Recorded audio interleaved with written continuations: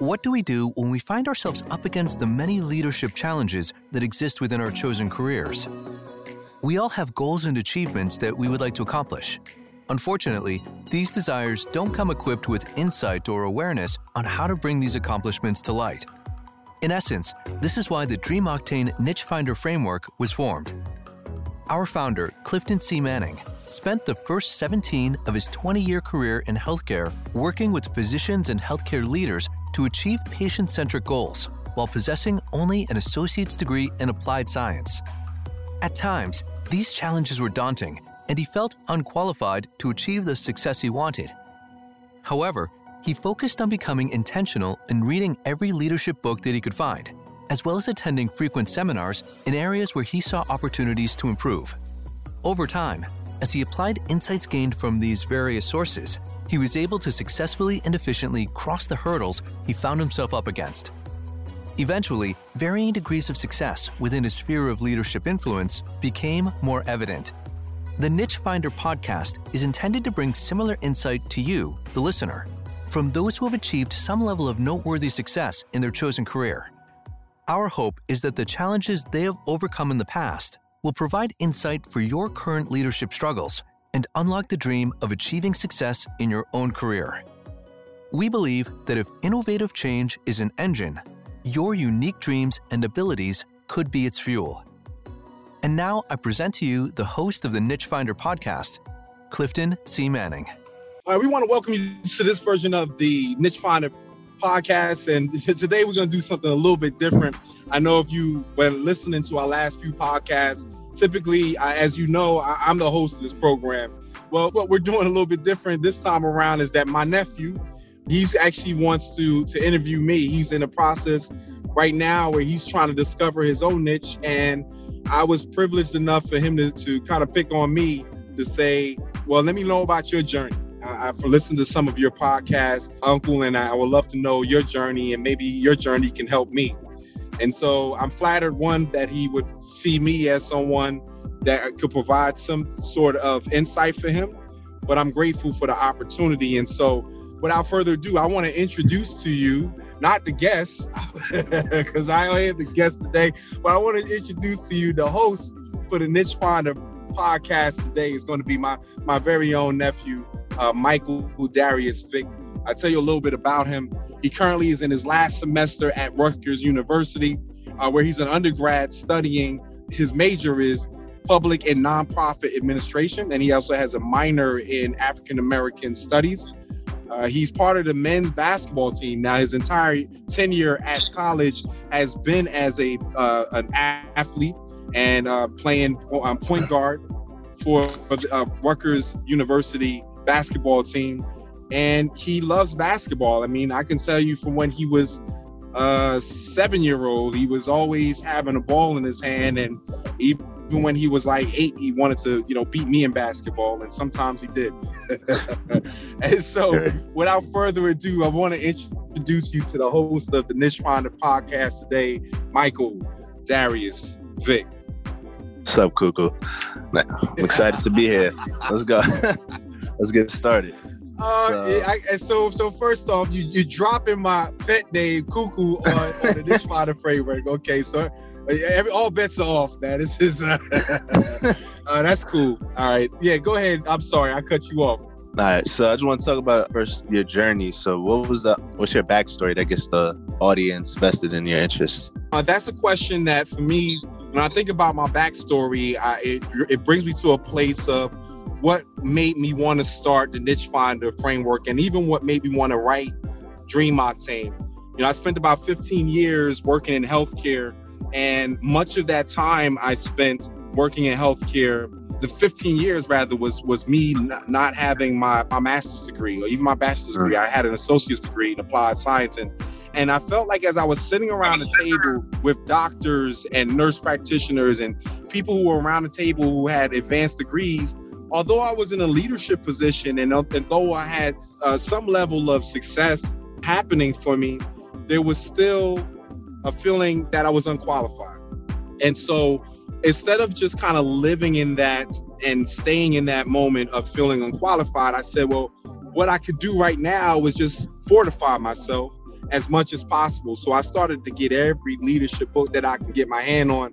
And that then helped me to start to see that there are answers out there. And I applied what I was reading real time from great authors like John Maxwell and Stephen Covey and Dale Carnegie and all these great books and writers and authors. And then I even started going to seminars and seeing people like Colin Powell talk about leadership, and Zig Ziglar before he passed away. Saw him speak a couple of times. And these different people started sharing ideas that really made a difference in me. And then it began to make a difference in others as I started to apply these principles. And that's pretty much how my backstory led up to me seeing that as I applied these things and other people started asking me questions and I started giving them and tutoring them or mentoring people, they started having the same success or similar success that I was having. Yeah, and I was like, interesting. There's something to this thing. And I just worked really hard to document as much as I could to make frameworks so that people could use them. And after a while, again, it just made sense for me to write a book to help not just those people who are in the sphere of my influence or contact, but I wanted to help more people. And that's why Dream Octane was born. And that's how the Niche Finder framework came into its inception. Interesting. So it sounds like your internal struggle was feeling like you weren't qualified when you were in the workforce with all these doctors and people who had like probably their PhDs in the field that you're in. So what was the external struggle that you were going through? Well, the external struggle that I think that I was up against was the expectation to have progress. And when you have an internal struggle of feeling unqualified, it comes in conflict with making progress, because what happens is it almost becomes like a self-defeating mindset. And so that's not, that's not really me. I want to find a way to kind of overcome hurdles. And so the external struggles were there. But what I found was when you have the right mindset, you have the right framework, and you have good information that you're making decisions on, the external struggles actually started to become my external motivation. And so anyone who I felt may have doubted my ability to overcome whatever hurdle that I was up against, they became motivation to me. I wanted to prove them wrong. And, eventually, thankfully, with God's help and also great information, I was able to do a lot of things that I felt helped departments and helped patients on a whole. Interesting. So I want to know what made you even get into the medical field. What was your motivation to get into, science and everything? It's interesting. It was the short answer is Pop, my dad. He sat me down once before, and I really, when I was in college, I was going to switch my major from radiology to journalism because I had this desire to write. And I spoke to my dad about it, and what he said was, Daddy being from Jamaica, Cliffy, you have to get a trade, man.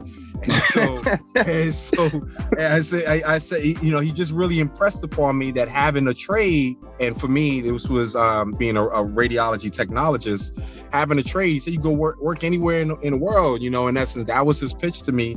And he knew people who were x-ray techs, and he told me like how they were able to, make a life for themselves.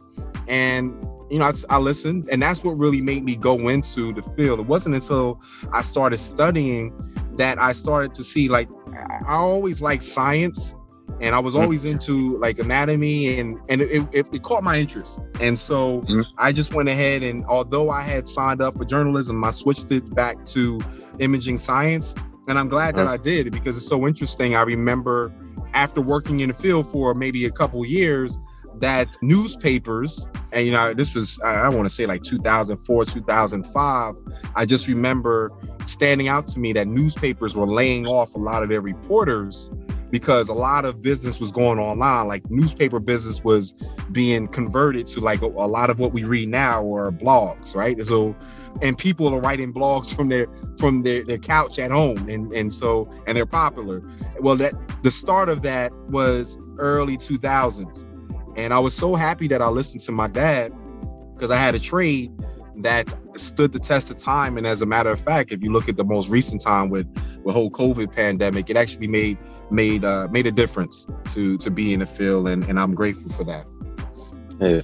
So, Pop, I wanted you to get into the medical field, and your mind at the time when you were young in college, you were more focused on writing, and so because now you're writing a book, you're working on a book right now, and you have your own podcast. So, was there a plan for you to be in the medical field and do journalism at the same time? I find that there's some people who could probably do that. I'm just not one of them. It would be hard to do both professions, although it's not impossible. For me, I guess I kind of did that to a certain extent, not necessarily journalism, but I did start pursuing my dream and my passion of writing while I was maintaining my 9-to-5. And, right now, I work in administration. I work in the hospital in Newark, and I work as the director for radiology. And so there are multiple individuals and multiple departments that I'm over. But what I started doing was I started replacing entertainment with engagement activities. And so by that, I mean, I started giving up what I would normally sit down on the couch and come home and watch television. I replaced that with engagement. And engagement for me meant, how can I move my dream forward incrementally today? Like, what small thing could I do to help move me forward? Could it be checking off something on my to-do list that's relating to fulfilling my dream? For me, fulfilling my dream was writing Dream Octane. And so how can I move a little bit closer? And so every day I'm just trying to incrementally move there.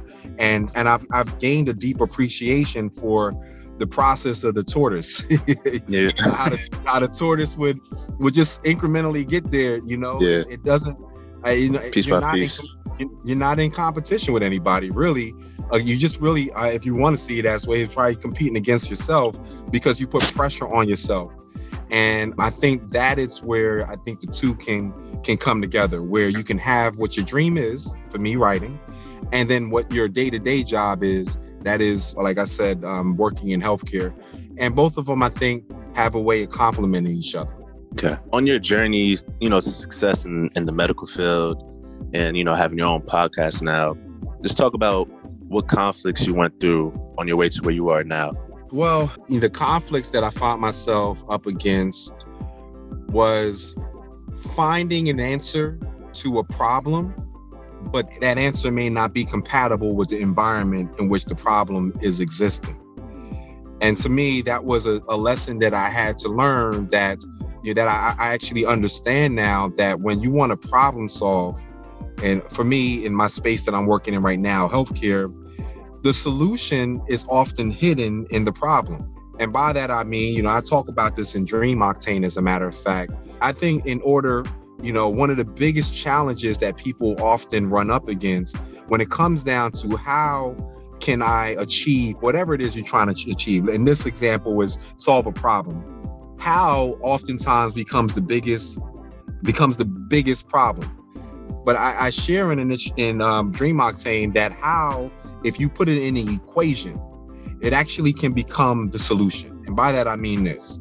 If you take what you need to do and you multiply by when you need to do it, that will equal how you did it. It's like, almost like an algebraic equation. But then you have to, before you can even do that equation, you have got to, look at how do you derive your what. And for me, how you derive what is you have to answer the question of why is solving this problem important? So you got to have your why. What's your reason? You got to also have your who, or your resources. Who are your resources that you're going to be tapping in to help solve this problem? And then the third thing that helps you to derive your what is where. And your where is your region of interest. What exactly are you trying to focus in on? And I think if you have those first three questions, your why, your who, and your where, you have those answers. Now it gives you a roadmap for you to start solving the problem. So here's an example. I worked at one location and there was patients who were waiting an extended amount of time in a waiting area. Now, under normal circumstances, you will be waiting after you register. The sinister part of this particular location is that people were waiting before they registered. The long and short of it is that we found out the reason they were waiting is that there was an electronic system, a kiosk that was being used, but there was also a manual process that was being used. And if you weren't in the kiosk and you ended up on a manual process, you on a manual process potentially could get lost, right? Because the people who were registering were constantly registering everybody in the kiosk because it was much faster for them. It had some data already pre-populated for them.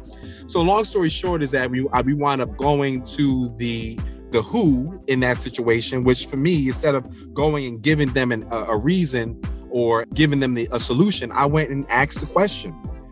And that's when I discovered that problem solving is not having all the right answers. Problem solving is really having the right questions to ask and asking the right people. And so when I went to the people who were doing this registering, I considered them the experts. I became their resource, and they helped to solve the problem. They wound up giving me a whole list of stuff. Then I put myself in the patient's position and say, okay, what stuff would they want? And after a while, we wound up coming up with something that helps to drastically reduce and then eliminate that possibility of somebody waiting that long from ever happening again. So that in and of itself, I think, is what helped me to come up with solving conflicts that were, I found myself up again. Just ask the experts who are the people who do it every day. Let them know what your reason is or your why. And then once you have that information, you want to implement it. And that implementation is called your what. And when do you do it? It all depends on how quickly you can accelerate that. And then now, I'm telling you the solution. I'm telling you how I did it, but it's because I went through that equation. Yeah. And so now I want to talk about your niche. What passions do you have? Like, what strong interests do you have in life? You know, the strong interest that I have in life is being able to help people, to help solve problems. I think the one thing that I have I'm passionate about is writing. I'm passionate about public speaking. I'm also passionate about teaching. And so those three things have been the greatest passions for me. And if I were to give a number to it, which I do this when I'm coaching people, I would give 5s for all of them, honestly. All of them ignite me. And then there are times where individually they ignite me, but there are times where all three of them are operating all at the same time. And so that's when I really feel like, wow, yeah, I was made for this moment. I want to get all three of those again. You said public speaking. You said, yes. And what was the other two? The other two were teaching and public speaking, teaching, and writing. And writing. Where do you think you got those passions from? Because I know grandma, she's a pastor. She's a strong public speaker. Do you think you got that from her? Honestly, I think it's God-given. I think all of us, in my opinion, when I talk about this in Dream Octane, I believe all of us have something inherent inside of us, right? I think the passion is not necessarily a discovery. I mean, not necessarily something that we pick up along the way. I think it is a discovery, actually. I think we discover who we are by, and when we go through the niche finder framework, if we can discover it through, what are we good at? What passions do we have? What do we do that we are proficient at? What patterns do we have? What do we do naturally well? What problems do we solve? What do we do and it makes us feel purposeful? These are all questions that help to point to those things that are in our lives that will help not only us, but help others. So when I share with you the 3 things that were important to me, I found that they are important to me because when I get ignited, it tends to be because I'm helping somebody with something, right? And so and this is why we say in Dream Octane, if innovative change is an engine, then your dream and ability could be its fuel. And so when we go through this niche finding process of discovering, developing, and delivering your niche, in the book, I really try to hone in on people to let them know that even if it comes easy to you, let's not neglect it. Let's drill a little deeper and let's bring out what you have inside, because what you have inside of you, once it is discovered like oil in the ground, brought to the refinery and polished up, then you get it to the pump, and that pump essentially is taking that niche and putting it into the engine of change. So that's the whole philosophy behind behind Dream Octane, and even what we're using with the niche finder framework. Okay. And what patterns have led you to a higher probability of success? So what have you done naturally over the last couple of years, day by day, each day, that have led you to success now? So incremental progress, I think, is important, but also writing things down. I'm just keeping it really, really simple and basic. Having goals for yourself and writing things down actually help you to kind of stay ahead of the game, right? It helps you to really stay focused on what you need to do, and it puts pressure on you. And I feel like if you don't manage life eventually will manage you. And the people who are managing life are those who have, they have an agenda for their day. They have what needs to get done. They have, Miles Monroe used to say, and I'll paraphrase, in his agenda, he used to have what he must get done, what he may get done, and then what he might get done. And so they all have varying degrees of timeframes. The must get done was on his today list, and the might get done may be on, okay, I'll try to get to it this week. And so, eventually everybody has to find, this again goes back to finding what is your ultimate purpose. What exactly are you here to do? What do you do that is of greatest value to someone else, or can solve a problem or make something more efficient? You find that thing, it no longer just becomes a happy coincidence. When you find your gift, you realize if your gift actually helps somebody, it's not a gift because God gave it to you. It's a gift because you give it away. And I think that's why it's so important that when we find our gift, we understand that it's not a happy coincidence, but it then becomes a responsibility in which we have to set goals and make priority and prioritize getting it out of us and bringing it into an environment that can help somebody else. Okay. What challenges do you have that you have been able to correct? Like whether it was writing deficiencies, speaking deficiencies, what challenges did you have before that you have corrected over the last few years? Man, it's a great question. I think inside of that question, it is, you're not going to be perfect when you get started, but you got to continue to keep going. I'll share with you the challenge, but I give you this one example, and we talk about this. Step number 5 of the Niche Finder framework. It's called neutralizing your excuses that's blocking your dream. And in that, we talk about the honey badger and how the honey badger, I was watching on National Geographic. I shared this at one of the podcasts that I did, but I think it's apropos for what we're talking about right now. The honey badger started out on National Geographic's program, and the narrator was showing this honey badger going up against a cobra. Cobra is biting after the honey badger. Honey badger's fighting this cobra, and eventually the honey badger, subdues the cobra, and the cobra is dead, right? It died on him. And then the honey badger now looks, as he starts to get, I guess, affected by the venom, by all the strikes of the cobra, he then passes out and he looks like he's dead. But then when he time lapse, like several hours later, the narrator shows the honey badger starting to move again. Then eventually he gets up and he eats the snake. The explanation that the commentator said was that when the honey badger was a cub, the main diet of the honey badger that the mother gave the honey badger as a cub was scorpions. They would eat scorpions. And, at times, obviously, if they're eating scorpions, they're also ingesting a low-level form of venom or inside of their body. But what happened was that as they get older, that diet changes from scorpions to cobras. And so when they eat their scorpions, it prepares them for the times that they come up against the cobra, right? And so when we talk about overcoming the challenges that we have, the challenges are really our scorpions that we're eating. And the question is, the more you ingest those challenges, the more you start to take that stuff in and process it, and just know that it actually is preparing you for something in the future. As you start to move your niche forward, it's preparing you for something in your future that essentially could have killed you before, could have killed your dream. But now, because you've ingested your scorpions, you've eaten your scorpions, it prepares you for the venom that you could be up against in your future. And you build up an immunity.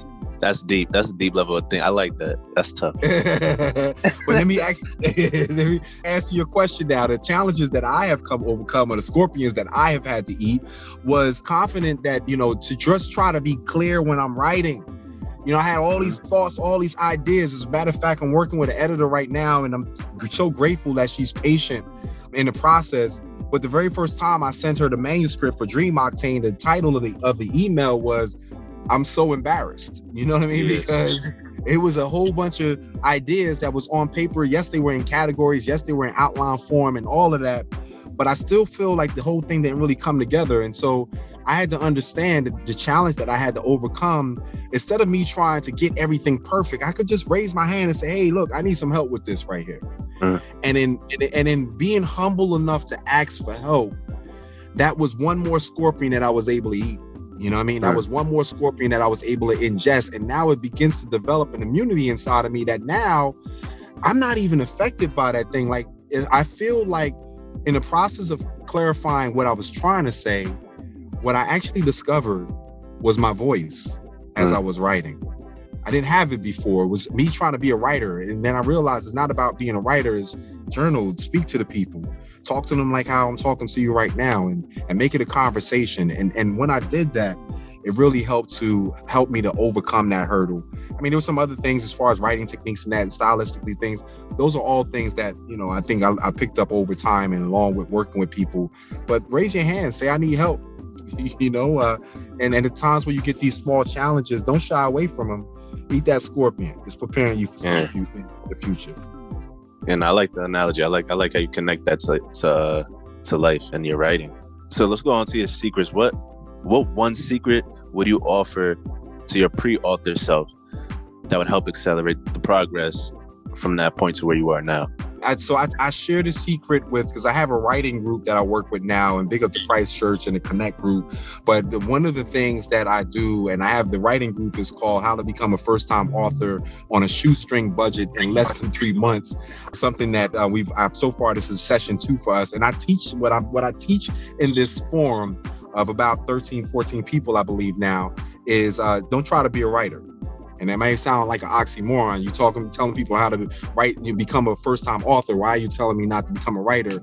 For me, I teach them to, you know, interview, dictate what you want, what you're trying to say, listen to the words. You know, like Microsoft, for example, has a way of playing back what's on the written words that you have. There's a way of playing it back. It's called Read Aloud. Microsoft uses that. It's on the platform that they have. When you hear it back, at least for me, it helps me to hear if stuff is off. And so that it helps me to also correct it and say, oh no, this word needs to be changed. I need a conjunction here, or I need a comment. Like, it helps me to write be more fluent. And then the front end of that now is, you know, having interviews like this. You know, I find that some of the analogies that I'm sharing, you know, I say them better when I share them, like how I just did today. And then I can just take that audio and transcribe it and then edit it. And so I really, the secret that I would teach myself going back to the very beginning of becoming an author is, don't try to be a writer. Just be yourself. Yeah. You know, just be yourself and find a way to have a conversation with your reader. And to piggyback off of secrets, I just want to get to another one. What secret is a must to have to getting started in your field and staying committed to achieving success and growing in your field? Have a mentor. You know, have a mentor, and having a mentor is important. And I think if you're determined to accelerate your change, having a mentor is probably the easiest way to do that. And by mentor, I don't necessarily mean that you have to have somebody physically there.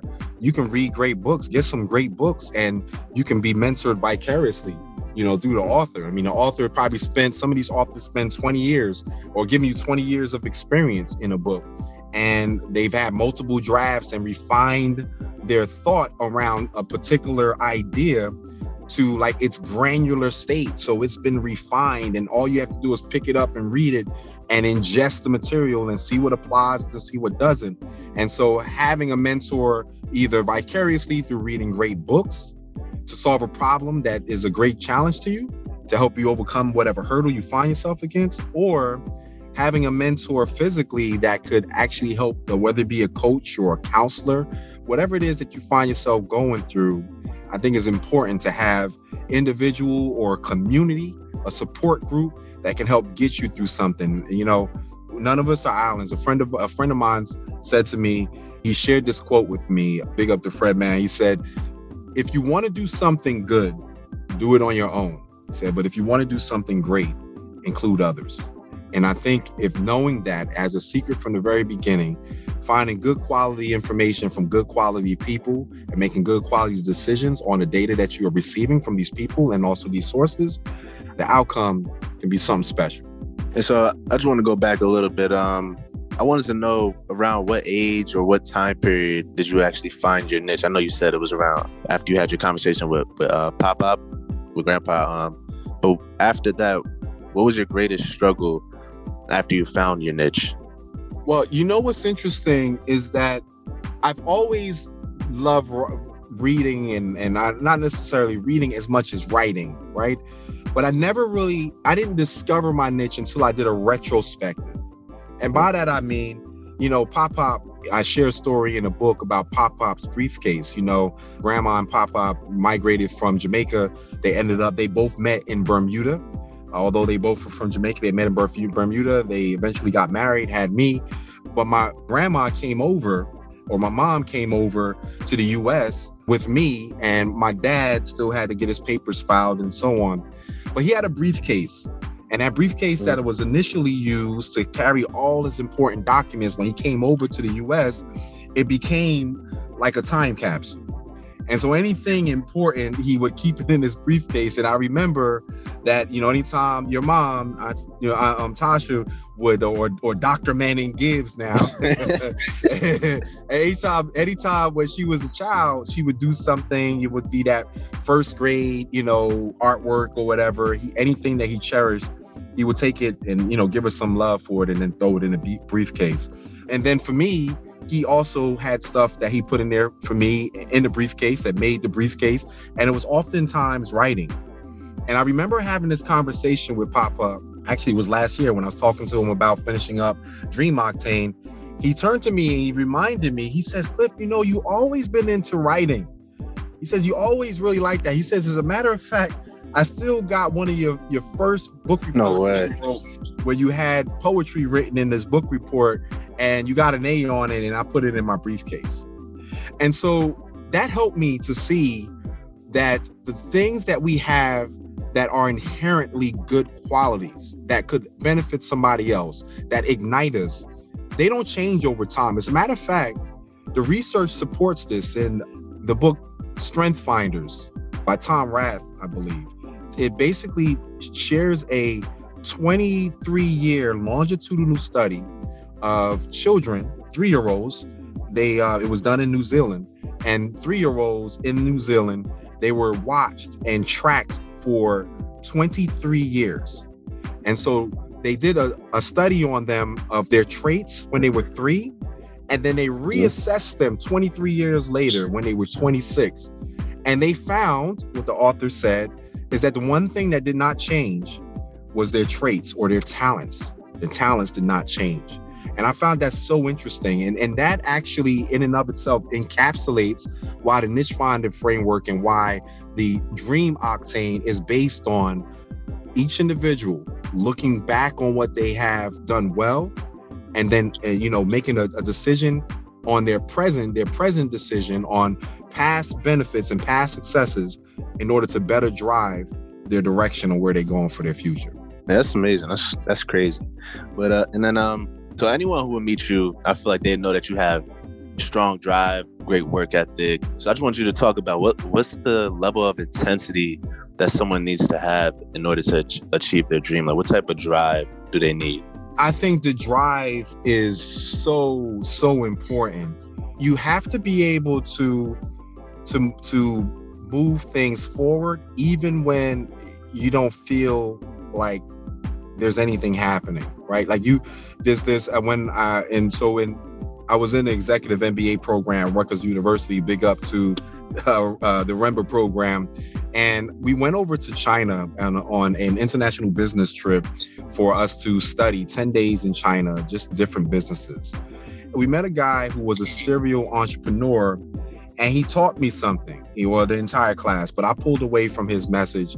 He says, when it comes down to starting a business, the advice that he gave us was don't wait, launch, and iterate. And what he meant by that is you're going to make mistakes as you go along, right? You're going to make some There's going to be issues that happen along the way, but don't wait, launch, iterate, and keep that energy, keep that tenacity, that determination, that drive going forward, because there's so much that can stop you. And as a matter of fact, when I look back on my life, on the things that I have done that I failed to do, it oftentimes was for great reasons.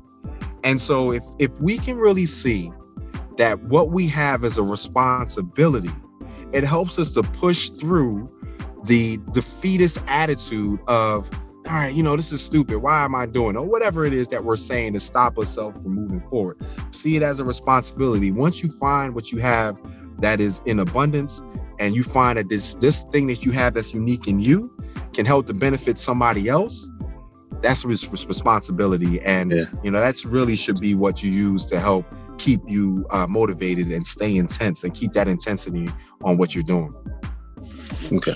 And lastly, I just wanted to, I want to know, how do you know when to change course versus when to stay on task, when to just focus on your goal? I laugh because every time I ask an expert this question, I'm interested in what they have to say. And I find it's always something interesting that they share. For me, here's what I believe. I believe once you find what you have that's of value to a particular audience, you find that niche you have and you offer it to a particular audience, I think it's time to change course when what you have of value is no longer valuable to the audience in which it once was valuable to. And I think that's where you need to make an alteration. Maybe not necessarily stop, but you need to make an adjustment. Because again, if the end result is what I have inside of me is designed. If what I have inside of me is designed to be the fuel for this engine of change, but it's no longer moving things forward, it's not moving that engine, it's not powering it, I need to make an adjustment. Sometimes that adjustment means changing course, means changing your environment. As I was doing studying for the Dream Octane, I came across an interesting principle that happens when you take octane and you raise it to a higher elevation. Places like Phoenix, for example, where they have higher elevations, their octane for them is a higher grade of octane, not because they get delivered a higher grade of octane, because they're at a higher elevation, the octane automatically becomes higher. So when it gets in the engine, it's at a higher, a higher grade. And I found that to be so interesting. So for us, what would be, and I'm making this up now, so if there's any scientists listening to, please, I'm completely making this part up, but I'm just drawing a word picture. If you have like an 89 grade octane, for example, and you at below sea level, right? That will operate as 89 in your vehicle. You take that same 89 fuel and you raise it to a higher elevation, it may actually operate at a 90 or 93. Again, I'm making that up. I'm not a scientist, but I just know the principle is true. The principle is true that it actually raises the octane level. And so in changing course, change an environment. And when you change that environment, if you get around higher elevation people, right, it automatically will raise the octane that you have to offer the engine of change that you find yourself in. You'll know when you're in low level octane, because just like an engine, when you have if you have a sports vehicle that needs high octane and you put low octane in there, what's going to happen to the engine is you're going to start getting engine knock. Right, yeah. You're gonna start getting engine knock. You're gonna know something is off. The fuel is off. It's not compatible to the engine that is in. It needs a higher grade. And you can know, you hear engine knock all the time. You got people complaining around you. You go to work. There's always stuff going on. They always knock. They're always knocking in that engine that they find themselves in. But if you want to change course, if you find like what you're offering does not benefit your sphere of influence, change your elevation. Raise your octane. Yeah. Find yourself around people who can help raise you to a higher level to get rid of that engine knock and help to fuel that change that you're here to fuel. Yeah, no, that's facts. You need people to push you, take you to that next level. Yes. But yeah, man. Appreciate you having me on the podcast. Letting me be the host. That was fun. All right, definitely learned a lot. You did an excellent job. Appreciate Michael, Darius, Vick. let me give you a round of applause right there, brother. You appreciate it. Thank you. And listen, we didn't even rehearse it. You just went straight off the head. I appreciate you, and I love the fact that you represent a group of individuals in your age and even in your desire, because I remember talking to you and you were saying that you're at a point right now where it's almost as if you are at that point of that last question you asked me. Like you're going into a whole nother space.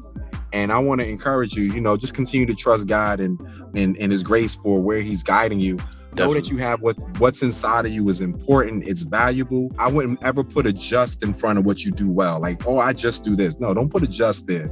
Let it be what it's designed to be, which is really something beautiful, which is something excellent. And it's designed to be fuel for somebody else's change. And so I appreciate you hosting today. Is there any handles or anything you want to share with people who may have questions for you? How would you want them to get in contact with you?